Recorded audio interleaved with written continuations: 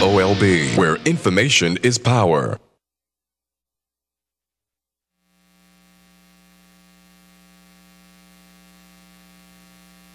Et toi, il est midi, tu dors encore, réveille-toi. N'écoute pas Babylone, il t'est fourni les armes pour tuer ton peuple. N'écoute pas Afrique.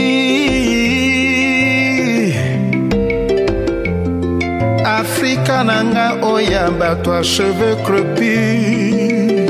Batwa mayele bo simbani babige oya bilanga bo simbani ba Congo simbani maboko monguna le kate o Afrika malobate musalande muindo ya ngolo Afrika mobali ya mingao Afrika hatonda mosolo Afrika. Thank you for joining us today on Congo Live, the authentic voice of the Congolese people. This is your host, Patricia Loka, joining you with Kambale Musavuli from Chicago. How are you doing today, Kambale? Doing very well. Excited to have another episode. We've been doing it for a few weeks now. How are you feeling? I'm feeling good. It's a beautiful day today. I had a great drive on my way to Baltimore today, so I had an opportunity to see the clouds. Everything is out. I'm looking forward to maybe a cookout. What are you doing today? Well, work. That's the life in the West, right? So I'm still working, reading a lot, trying to learn a few concepts that will be helpful for the job that I'm doing right now. So that's what I'll be doing today, reading more and studying more to be an efficient worker at my job. Well, hopefully you can get out and enjoy a little bit of the weather in Chicago. I wanted to talk a little bit about what our show is going to be a little bit about today. Keeping Congo Alive, a Congolese journey from the motherland to Europe. This is in connection with the series that we've been doing. Last week we were talking about Congolese who are in America, and one of our guests was Mr. Kadinga Ndimbui, the president of the Congolese community in Chicago. We also had Mr. Kingoli Patrick Chilenge, the co-founder of Kimpavita Institute. Before we get a little bit into that, Kambale, I know you have the news and you're excited. You're always looking forward to sharing the news with what's happening in the Congo. If you can give us a little bit about that. Still trying to keep people connected to what's happening there, to kind of know what is ongoing in the Congo. At the time, the dominant story revolves around, of course, the elections next year. And this week we had an unfortunate attack to the Goma airport by the assailant has been arrested. So at least that's the dominant story on the ground. For our listeners who've been joining us every week, you probably have heard about the difficulties we're having around the elections. The president of the Congo right now cannot run for a third term in 2016. But he's been using political manipulation to be able to run again. He's calling for a national dialogue before the elections. The opposition leaders in the Congo have said no to the dialogue, and this has been ongoing for quite some time now. The Catholic Church also has been engaged around the situation, calling on the Congolese president to respect the Congolese constitution. And the United States also has chimed in, saying the same. An assistant secretary at the State Department, Mr. Tom, is actually right now in the Congo as well. Moving away from the local dynamics, speaking more about the international community, the International Monetary Fund has recommended that the Congolese government raise monies so that they increase taxes so that they can actually raise money to pay for the elections. We have other stories around the Congo, especially here in Massachusetts about a week or so ago. Dr. Mukwege, Denis Mukwege, a Congolese hero, as I usually put it, who has just received an honorary degree at Harvard. He is now a doctor of science. He's known by being a doctor at a hospital in the Congo called Panzi Hospital. And Panzi Hospital has been a hospital that has helped many of the wounded during the war. Now, for our listeners that should know that Congo has had a war since 1996 that has taken the lives of millions of Congolese. And unfortunately, during the war, the women and children have been most of the victims, specifically the women that have been brutally assaulted with sexual violence. And during those attacks, some of the women have suffered fistula. And Dr. Mukwege has been one of the doctors on the ground who has specialized in healing the women who have suffered from fistula. And he's been honored in Europe. He's been nominated for a Nobel Peace Prize 3 times, lost one against Barack Obama when he was nominated too. And this year he's also nominated for a Nobel Peace Prize. So to see that he's getting an honorary degree from Harvard, we Congolese, especially myself, look up a lot to Dr. Mukwege. We thank him at Congo Live for getting this honorary degree, and we hope that he will continue to work to better the Congo, to help the Congolese women, and to always be a role model for all Congolese around the world. And thank you for sharing the news with us, Kambale. We always look forward to you giving us updates on what's going on within the Congolese community and around the world, and as well as Congo. Well, today the topic is Keeping Congo Alive, a Congolese journey from the motherland to Europe. We want our listeners to participate in today's program by calling our number 1-410-481-1010.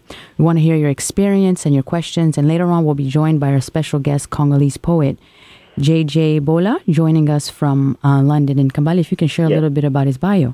Yes, I mean, J.J. Bola is an amazing poet. I hope some of our listeners can look him up on YouTube to see some of the amazing poetry that he shares with the community in the UK there. He was born in Kinshasa, and he moved to the UK at a very young age. He has written 2 books. His last book is going to be released this month. I'm going to get my ebook copy. I hope you will do the same, Patricia. And he has performed in many stages, such as SOAS University and even the University of Oxford. And, of course, he's performed in many locations, working alongside with Congolese organization in the UK during their fundraising and supporting the story of the Congo.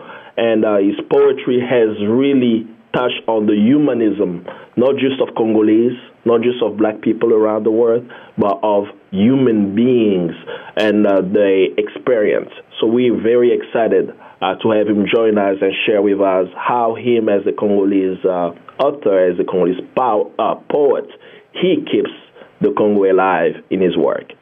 I know we're excited to have him on the show. He also has a book that's coming out on June 18th. The name of the book is called Words. But for now, let's take a musical break and hear a song by a Congolese group, African Jazz. The song is called Mokili Mobimba.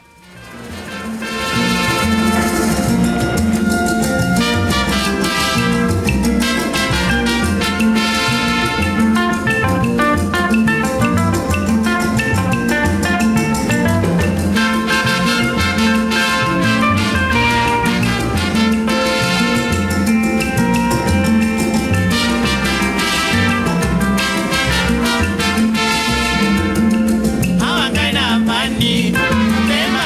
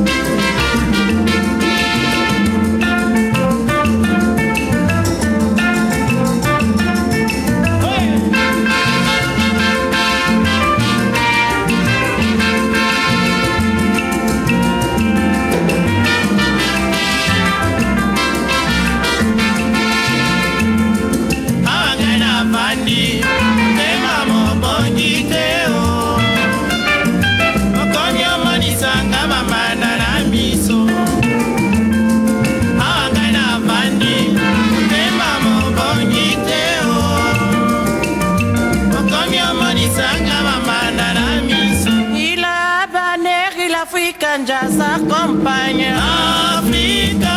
Akei movembo simana ngai bataka Africa. Organisa te sherina kozongela yo Africa. Akei movembo simana ngai bataka Africa. Organisa te sherina kozongela yo Africa.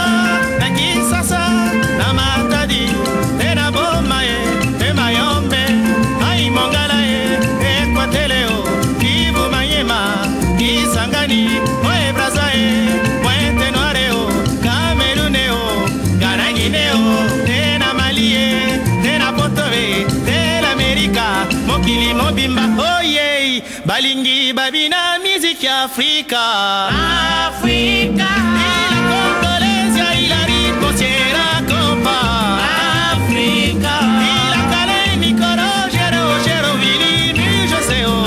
Africa. Il a Congolese, il Africa, Sierra Compa. Africa. Il a calé Nicolo, Gero, Vili, Chauvet. Africa. Baba.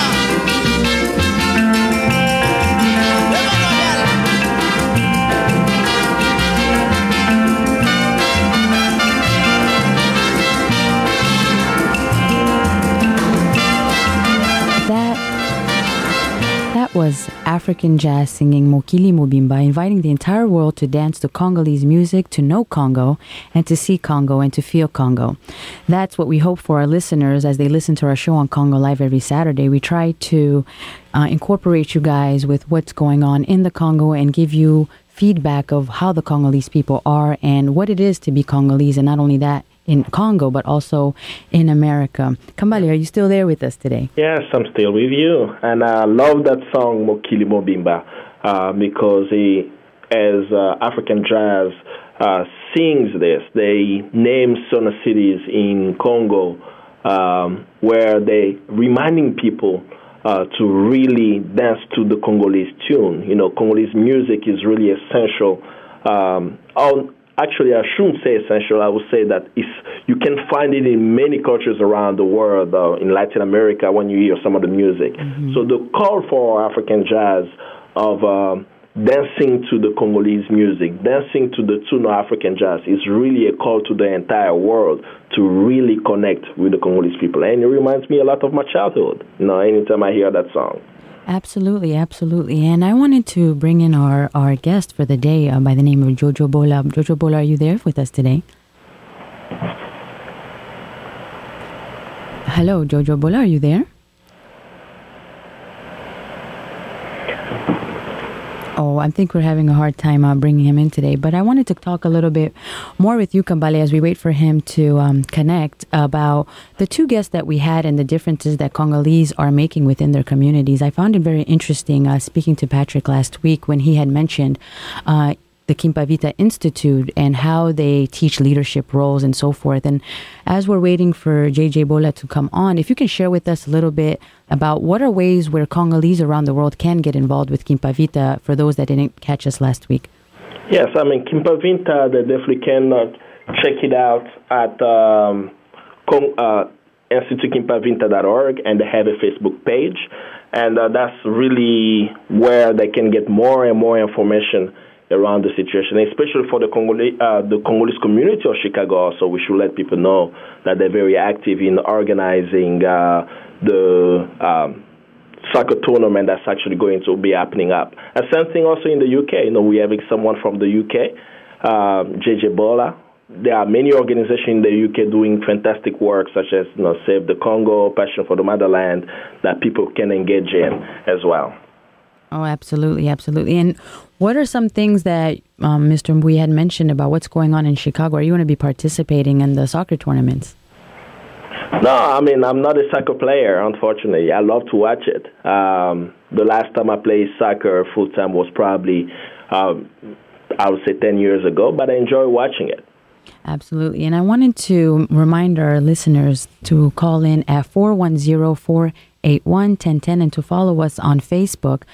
For those that want to find out a little bit more about Congo Live and what we do in the past shows that they may have missed, we want to make sure that you can always go on congolive.org and you'll find us on the show. As we're waiting for JJ Bola, I think he's having a little bit of difficulty calling us. I wanted to talk a little bit more with you, Kambale, as we're talking about Americans and Congolese who have come to America. What was your journey like coming to America? It was interesting. I always think about coming to America. Kind of funny. The funny part is my first job was McDonald's. It wasn't McDowell's, but it was McDonald's.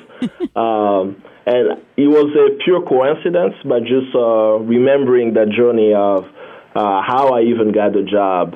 I didn't even speak the language, but being in the space where everyone spoke English, it helped me in catching up with my English very fast. And then start understanding the importance of keeping my roots, because I knew I was Congolese. Living in this country, I started understanding more what it meant to be an African. And then what does it mean also to be a black person in this world? So that experience of working and even going to school helped me in coping much easily. Some people have had a hard time, but I've enjoyed my coming to America moment. Did you speak English when you first came to America? I'm sorry, I didn't hear you well. Were you speaking English when you first came to America? So I would take that as a no. No, I did not speak English. I learned English while I was here. I spoke French and I spoke local Congolese language. What I was just saying there was I'm Congolese, and I said it in Lingala. Lingala is one of the languages spoken in the capital city of Kinshasa. Oh, absolutely. And I think we do have JJ Bola who's on the line with us. JJ, are you there? Yeah. Oh, welcome. We had a little difficulty bringing you on. Welcome to our show, Congo Live. We're happy to have you on. And I wanted Thank you for having me. I'm excited to be on it. Absolutely. Have you been catching our past shows, or is this the first one? This is actually the first show. So this is going to give you a reason to listen to the other ones. Oh, definitely. Absolutely. Great cause. We were just listening to a song by African Jazz called Mokili Mobimba, and they were talking about the Congolese music, and they wanted the world to dance to Congolese music and to see Congolese music and to feel it and for it to be a part of them. And thinking of the work that you do as a poet, what are ways that you invite Congolese in the work that you do in the world? Well, in terms of the work that I do, and the poetry that I write, much of it is centered around the Congolese experience. Now, a lot of people often know about Congo through the narrative of war, conflict, and rape, but I try to focus my poetry on humanizing the experience so that it's not just reduced to statistics of how many people have died, but also these are people who have lived. So as much as possible, I try to kind of like add color to the situation and make people aware that there is much more going on than just war, and that's not how we should reduce the narrative. Absolutely. That's very touching. I know recently I had a chance to actually listen to a poetry that you did, and it was talking about, the name of the poetry, I believe, is Tell Them They Have Names. What led you to do that poetry? Is that in connection to what the core of what you're doing is? Yeah, definitely. So I wrote that piece, Tell Them, after the terrorist attacks in Garissa. And if we compare the international reaction to that attack compared to, for instance, the Charlie Hebdo killings, in the Charlie Hebdo killings, the international community came out, people and politicians marched on the streets and showed solidarity. But shortly a while after, that same solidarity wasn't shown for the Kenyan people, and it's a consistent theme. The same solidarity isn't shown for those who are killed in conflict in Congo, whether it's South Sudan, whether it's Nigeria. People really kind of it's an aspect of dehumanization as well. So I wrote that poem on two parts. In one part, to remind people that within these situations of conflict, that there are people who have memories, who have families, who have loved ones who are known for something other than just being a victim of a brutal crime. And also for us who are connected to that story, that every time someone tries to reduce the narrative to whether it's just war or rape, for us to then tell them, that we are much more than just this. Absolutely, absolutely. And I know beyond poetry, you also have a new book that's coming up, and the name of the book is called Words. Why that title? Yes.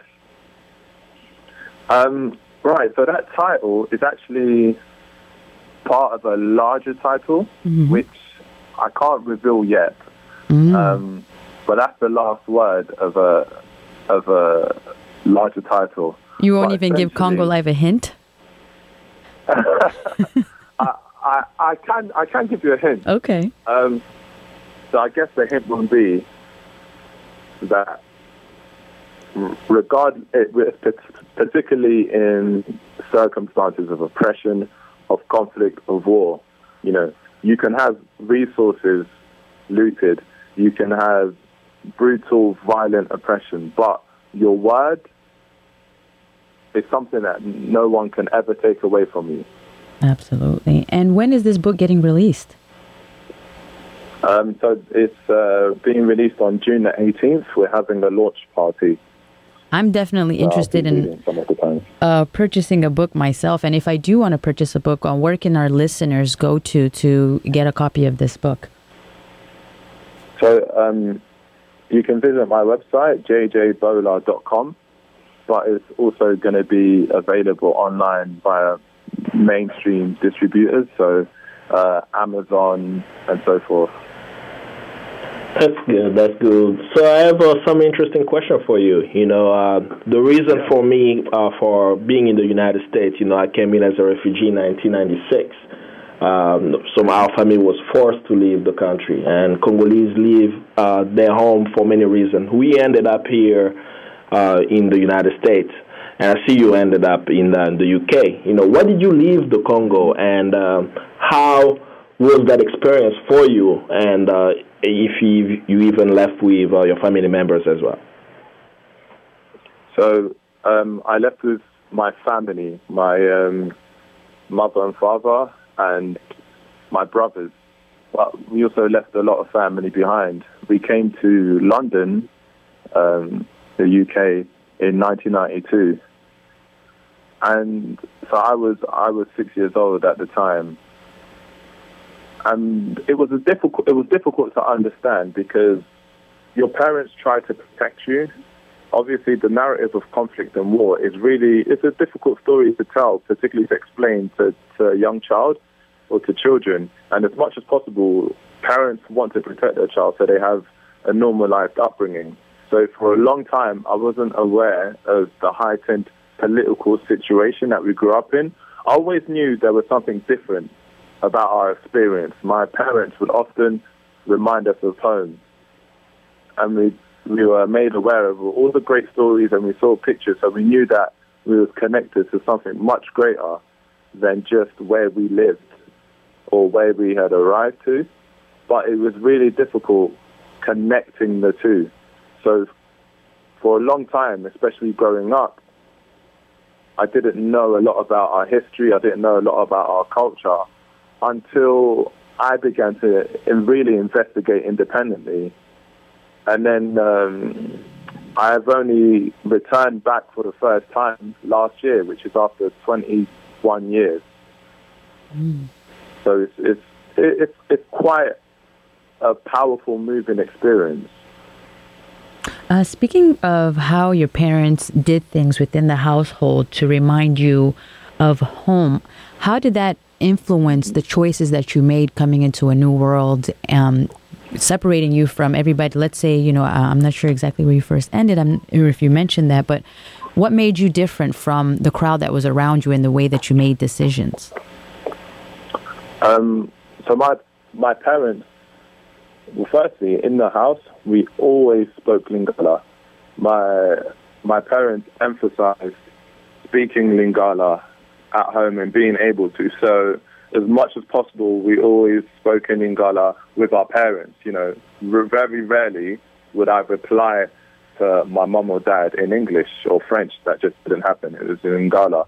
A lot of the food that we ate as well, with traditional Congolese food, the music that we listened to, and the videos that we watched. I remember sneaking my dad's cassette tapes of OK Jazz, which was his favorite band, and I would listen to them and just kind of like hear the music and be connected to another world.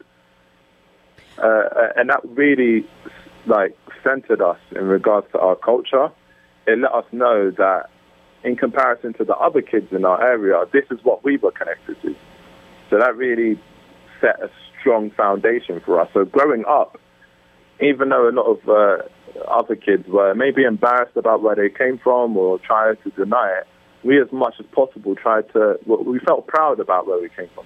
And we connected ourselves to that culture because we knew we had family there. You know, we spoke to family members back home every week or every month, and so that connection was maintained. And for me, I think that was the strongest thing. That cultural connection is what bound us. So by the time I became an adult, I felt more kind of compelled to form my own identity and be connected to my roots. Absolutely. I know for me, I can share a lot of those same experiences. And I want to hear a little bit more after this short break about your trip back to the Congo and going back home. Mm-hmm. But before we do, I want to take a short break and listen to Mabimbo by Zaiko Langa Langa. And we'll be right back. Ah, brilliant.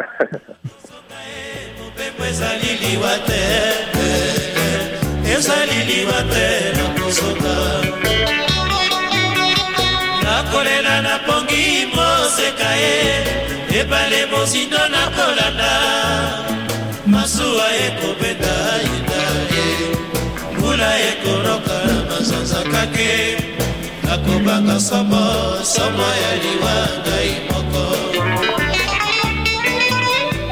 ebale nabondela bilima mpona zonga moka na mona sheri ebale nasala nini po mobembo esila na mona sheri kuna natiki olingo nanga oh papa chantez les pouvoirs oh Chris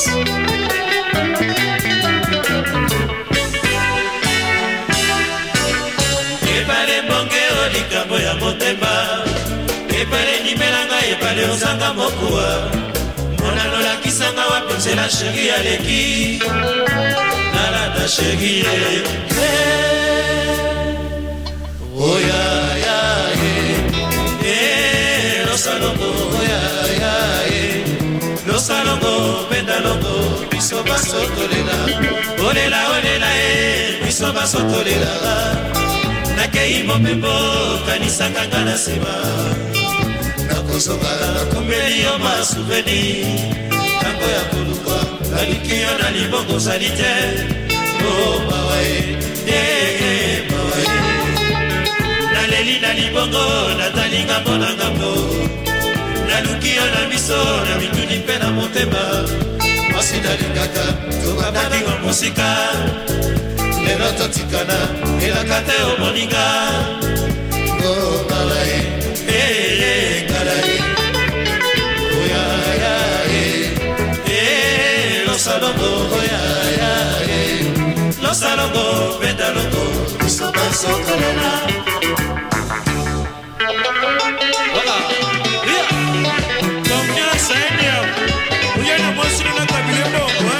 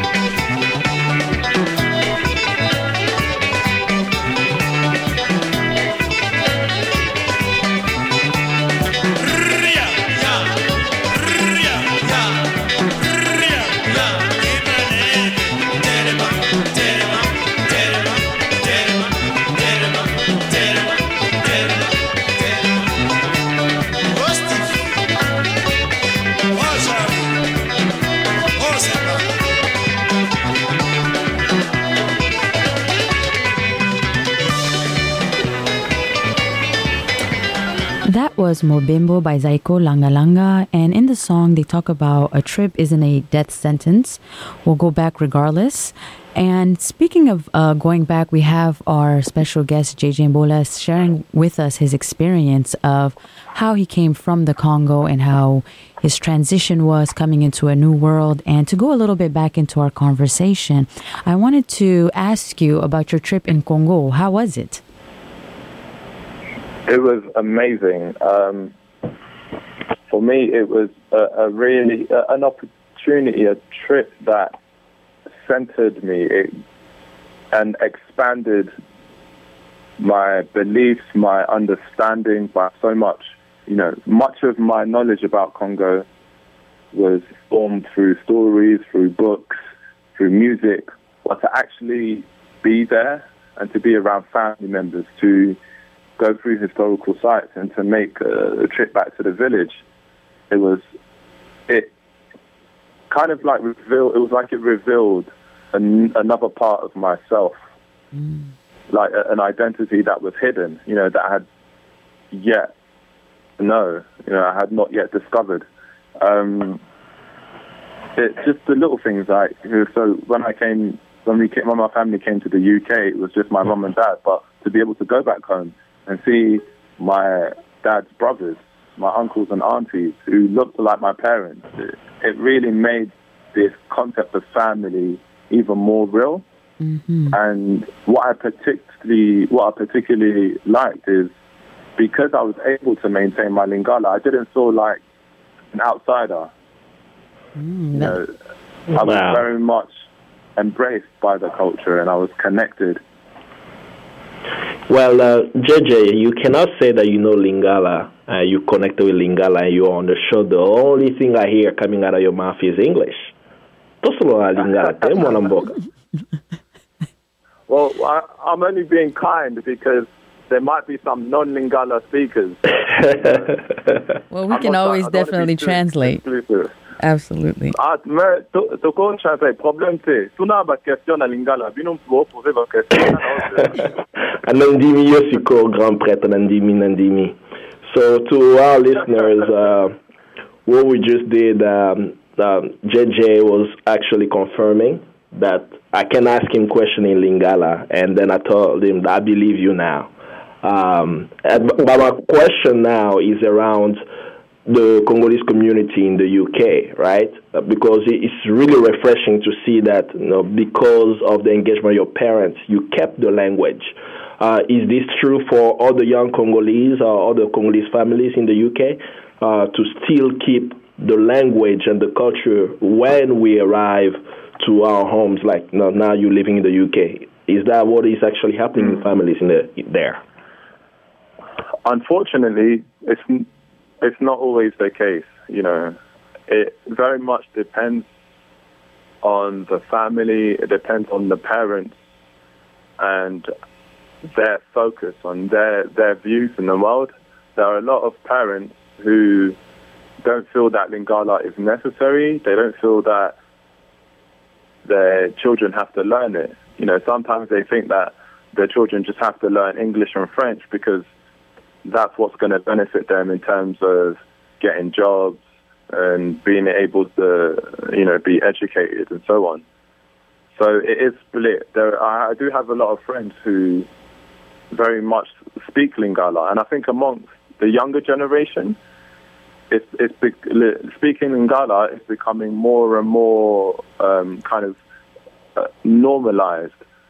But it really does depend on the family. It's not as common for all young people. There are a lot of young people who don't speak Lingala or any of our home languages. So, and I'm looking at your Twitter, and I see that with your Twitter handle, you changed actually your name to African Renaissance. Can you tell us a little bit more about your views on Pan-Africanism, and mainly also I'm very interested in hearing your thoughts around the Black Lives Matter movement here in the United States with your engagement in the community in the UK. Okay. So yeah, in regard to African Renaissance, that's very much the idea that was brought forward by Sheikh Anta Diop. and how there kind of needs to be a cultural reinvention, if you like, of our arts, of our literature, of our music, and how we need to carry these traditions forward and carry the historical, political, social ideas that we have into our arts and into our the ideas that we have of our traditions into our arts, into our music. So for me, in regards to African Renaissance, it's just I feel because a lot of my art, my own expression of art, has a very African focus, you know, in terms of identity, in terms of culture, in terms of experience, as well as humanity. So I think that's just my own kind of position and why I allow myself to that African Renaissance, because as much as we can be political and we can discuss capitalism, Western imperialism, neo-colonialism, but I think our culture, which is really formed from our arts, has such a big impact in the way we see the world. And so that's why I'm really passionate about arts and culture. In regards to Pan-Africanism, I think it's a very powerful tool that we can use for liberation in terms of our situation as a people, not just as Congolese people, but as African people, both on the continent and in the diaspora. We've seen how it's been used in, particularly through Kwame Nkrumah and Ghana, and as well, even if you look at the Pan-African movement from the start of Marcus Garvey, or the first Pan-African conference that happened in London in the 1900s, you see that Pan-Africanism has been such a progressive, revolutionary ideal for us as a people, and it's something that I really connect to. And even the ideals of Pan-Africanism, you can see how it connects to the Black Lives Matter campaign, and I think that's been very progressive in regards to emphasizing the humanity of black people.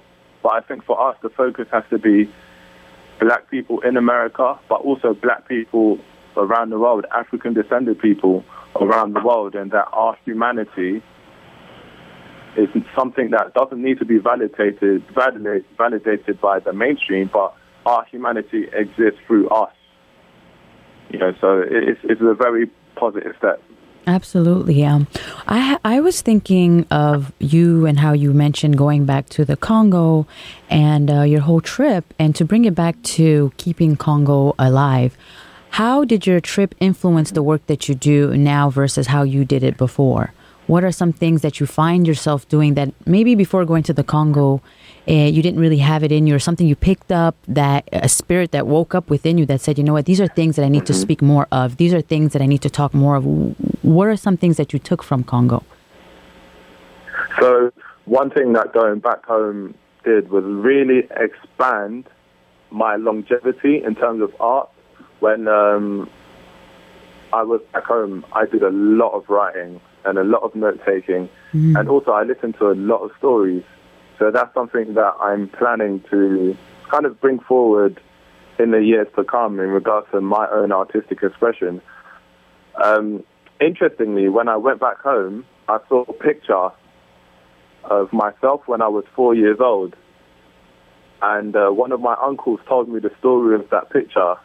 And so in that picture, I'm 4 years old, I'm holding a microphone in church and speaking to people, and apparently I was telling a story. So I thought that really links into what I'm doing now. And you know, often how in our traditions it says how we come into existence for a purpose, and we're connected to a bigger purpose, and that just really established and reaffirmed what I believe to be true.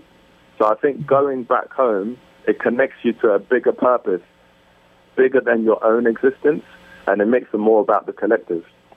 Do you plan on going back anytime soon again? Oh, definitely. I want to go back in December. Ideally, I'm planning to go back in December, and I've been tweeting about it a little bit to any Congolese diaspora who have the means or who are able to you know, go back home in December and we can all kind of like collectively meet from wherever we come from in the diaspora to go back home, and then maybe make that a regular thing, once a year, where we all like the diaspora comes back as a community and connects with our Congolese brothers and sisters at home. Mm-hmm. That's an excellent idea. I might have to consider that, Kambale. Maybe you can join in on the trip. But overall, I wanted to continue a little bit further with our discussion. But before we do, I wanted to take our last song break. And the name of the song is called Masua, meaning a boat, by Lutumba Samaro Masia with TP OK Jazz. And we'll take a short break and we'll be right back.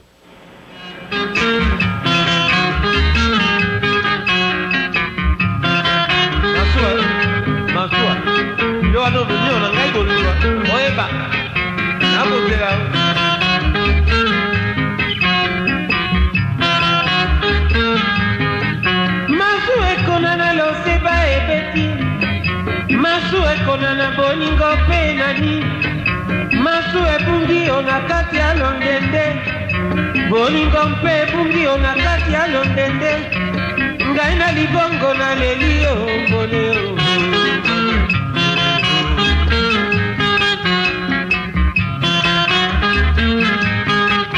Sheri okendeke malamu mboneo Elaka okomelaka nga soki okomi Nayeba boningo bosani ngai teo Nandima boningo atandelo kozonga Nazali se kozela mokolo masu ekozonga Gaya wao atansango ya pamba jani yo mama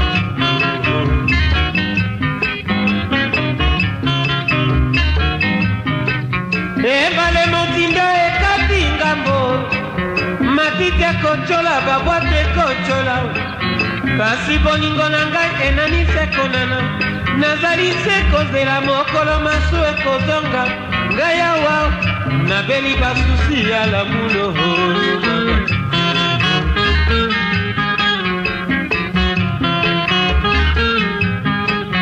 Lelo nakanisi yo mingi jani Nase ya kuitio na bandi de kolota Yolalisi moto na lipeka na ngai Olobeli ngai liloba na mwali kukuma Bizwanyo ndoto ya kuitio mawa mingyo mama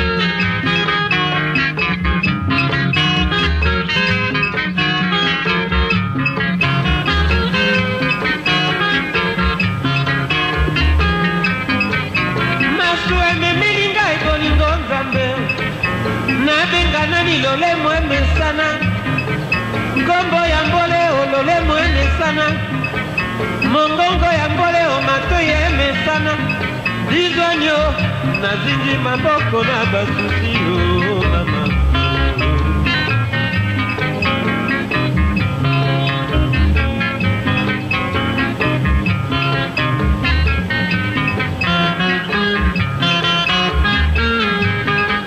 Elo pesa linga makanisi bizwanyo Tovani bambula tovani beba santa And we're back here on Congo Live, and we want to remind our listeners who want to participate in this conversation to call us at 410-481-1010. And for those who may have not gotten the number, it's 410-481-1010. And don't forget to follow us on our Facebook page on Congo Live. You were just listening to Masua, The name of the song is Masua, meaning boat. The song was sang in 1976 by Samaru Masia with OK Jazz. Speaking of back in the day, when you think of back in the days, they had, boats, they didn't have airplanes and so often. So a symbol of a long voyage, and they're talking about the ports and the people and what comes with a journey where you have people who are crying and you have people who are missing family members, as we talk about keeping Congo alive in us. And for our guest, JJ Bola, who's on the phone, I wanted to ask you, how do you do you feel poetry is a way to help people deal with loneliness and feelings of homesickness due to the pain of separation? Yeah, definitely. For me, what poetry does is it takes you into a space where your imagination makes whatever you are thinking real. It takes your memories and makes them real.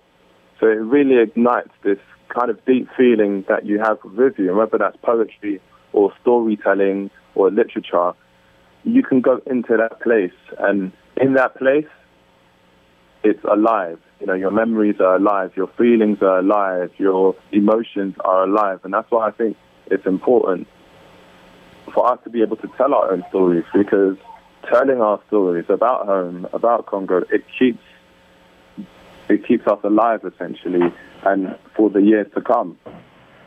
Absolutely, absolutely. And what are some of your favorite songs that you listen to that help you get through, not even really get through, but just help you cope with being in a new area? When you mentioned that your parents were listening to Congolese music as you were growing up, what are some of your favorites? Oh, so I guess my favorite contemporary musician is Lokwa Kanza. I love his music, and particularly Nakuzonga. That song speaks right to my heart. I often listen to that when I'm feeling nostalgic and when I'm really missing home. But my favorite song growing up was Ebale ya Zaire by Uncle Luambo and OK Jazz. I can't even put into words how much I love that song. It's everything that's in my heart. For me, it's the most romantic, poetic song that I've ever listened to. And I will never stop liking that song. And it's songs like that that really connects me to home. Wow. I mean, I think we will make sure to even get Ebale ya Zaire for our next playlist on future shows. But now I want to touch on to... Yes, so I want to touch on to your poem. There is a poem by you that I love that gives me chills. Just as you listen to other artists, I listen to your poetry. And that's the poem, Tell Them, where you're reminding people that you have to know the names of those you are discussing when you are advocating. Can you tell us more about what inspired you to write that poem? We posted it on our Facebook page. And how has been the response in the UK as people listen to that poem, Tell Them? So I think that poem really, like you said, it really touches people. Because often people connect to, they also connect to the tragedy, right? But not necessarily the people who it affects. So people will hear about war, and they will know that war is bad, and they'll hear about conflict, and they will know that conflict is bad, but they won't necessarily connect it to how the experience of war is bad for people. They won't necessarily connect it to how the experience of conflict is bad for people and how it affects people. And not just the people who experience it, but also the people around them.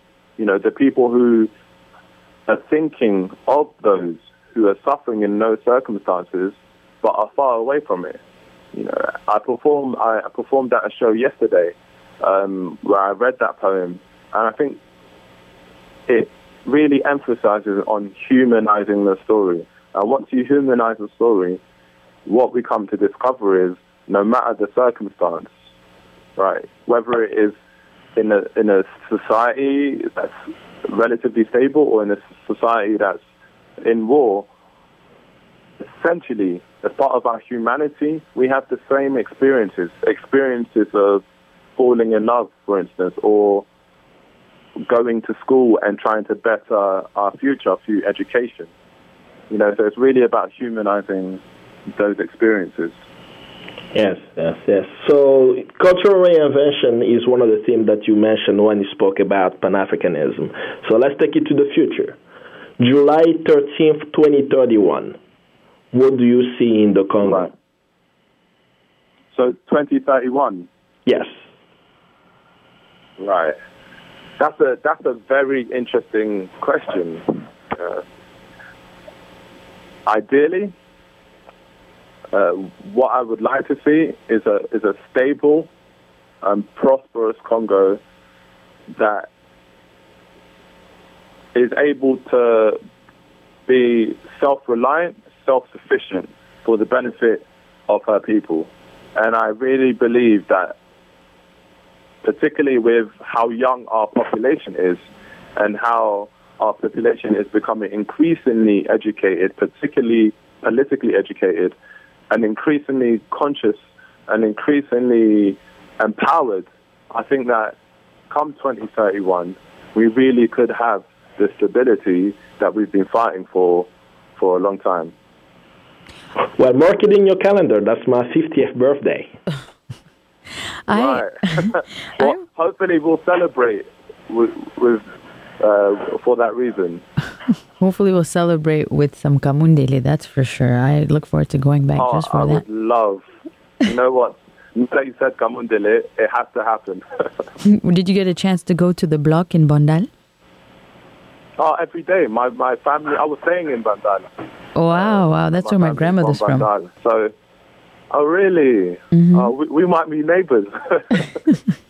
I was thinking of the meaning of poetry and how you define the words and what meaning it may have. And as you went to the Congo, you said that you were writing a lot about stories and your experience there. What do you hope for the new generation of Congolese who are in the diaspora to take from the work that you do, to incorporate in their life so that they can also have this proud feeling of being Congolese? What do you hope they take from your work? I hope that my work inspires them to also write.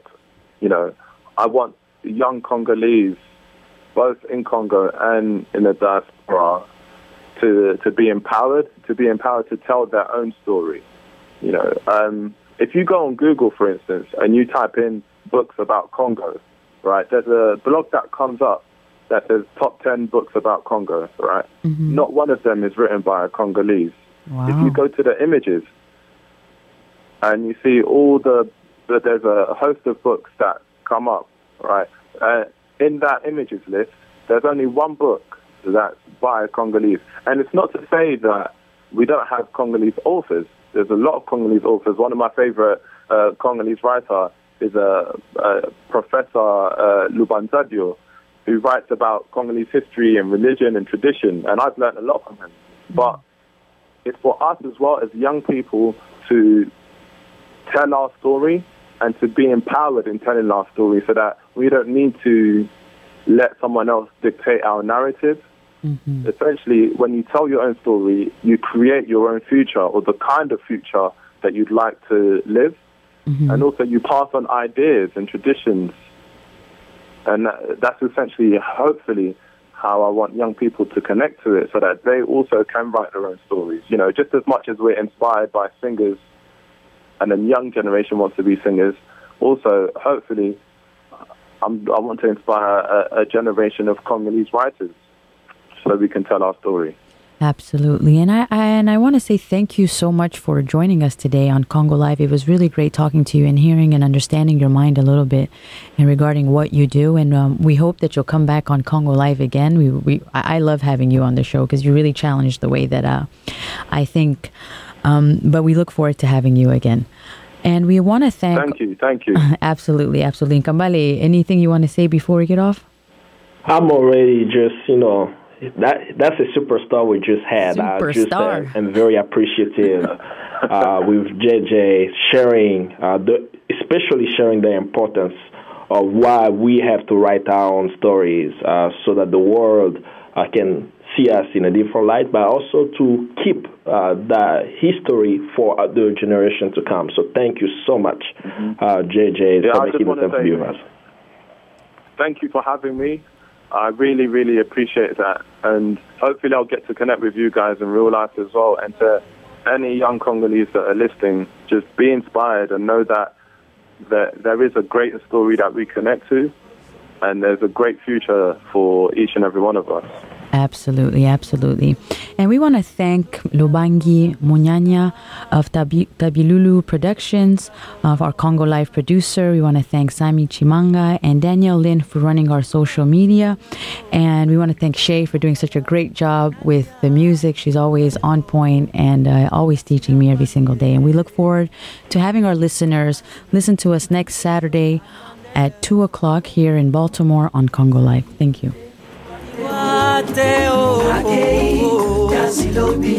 Bakoyanga bakoyambanga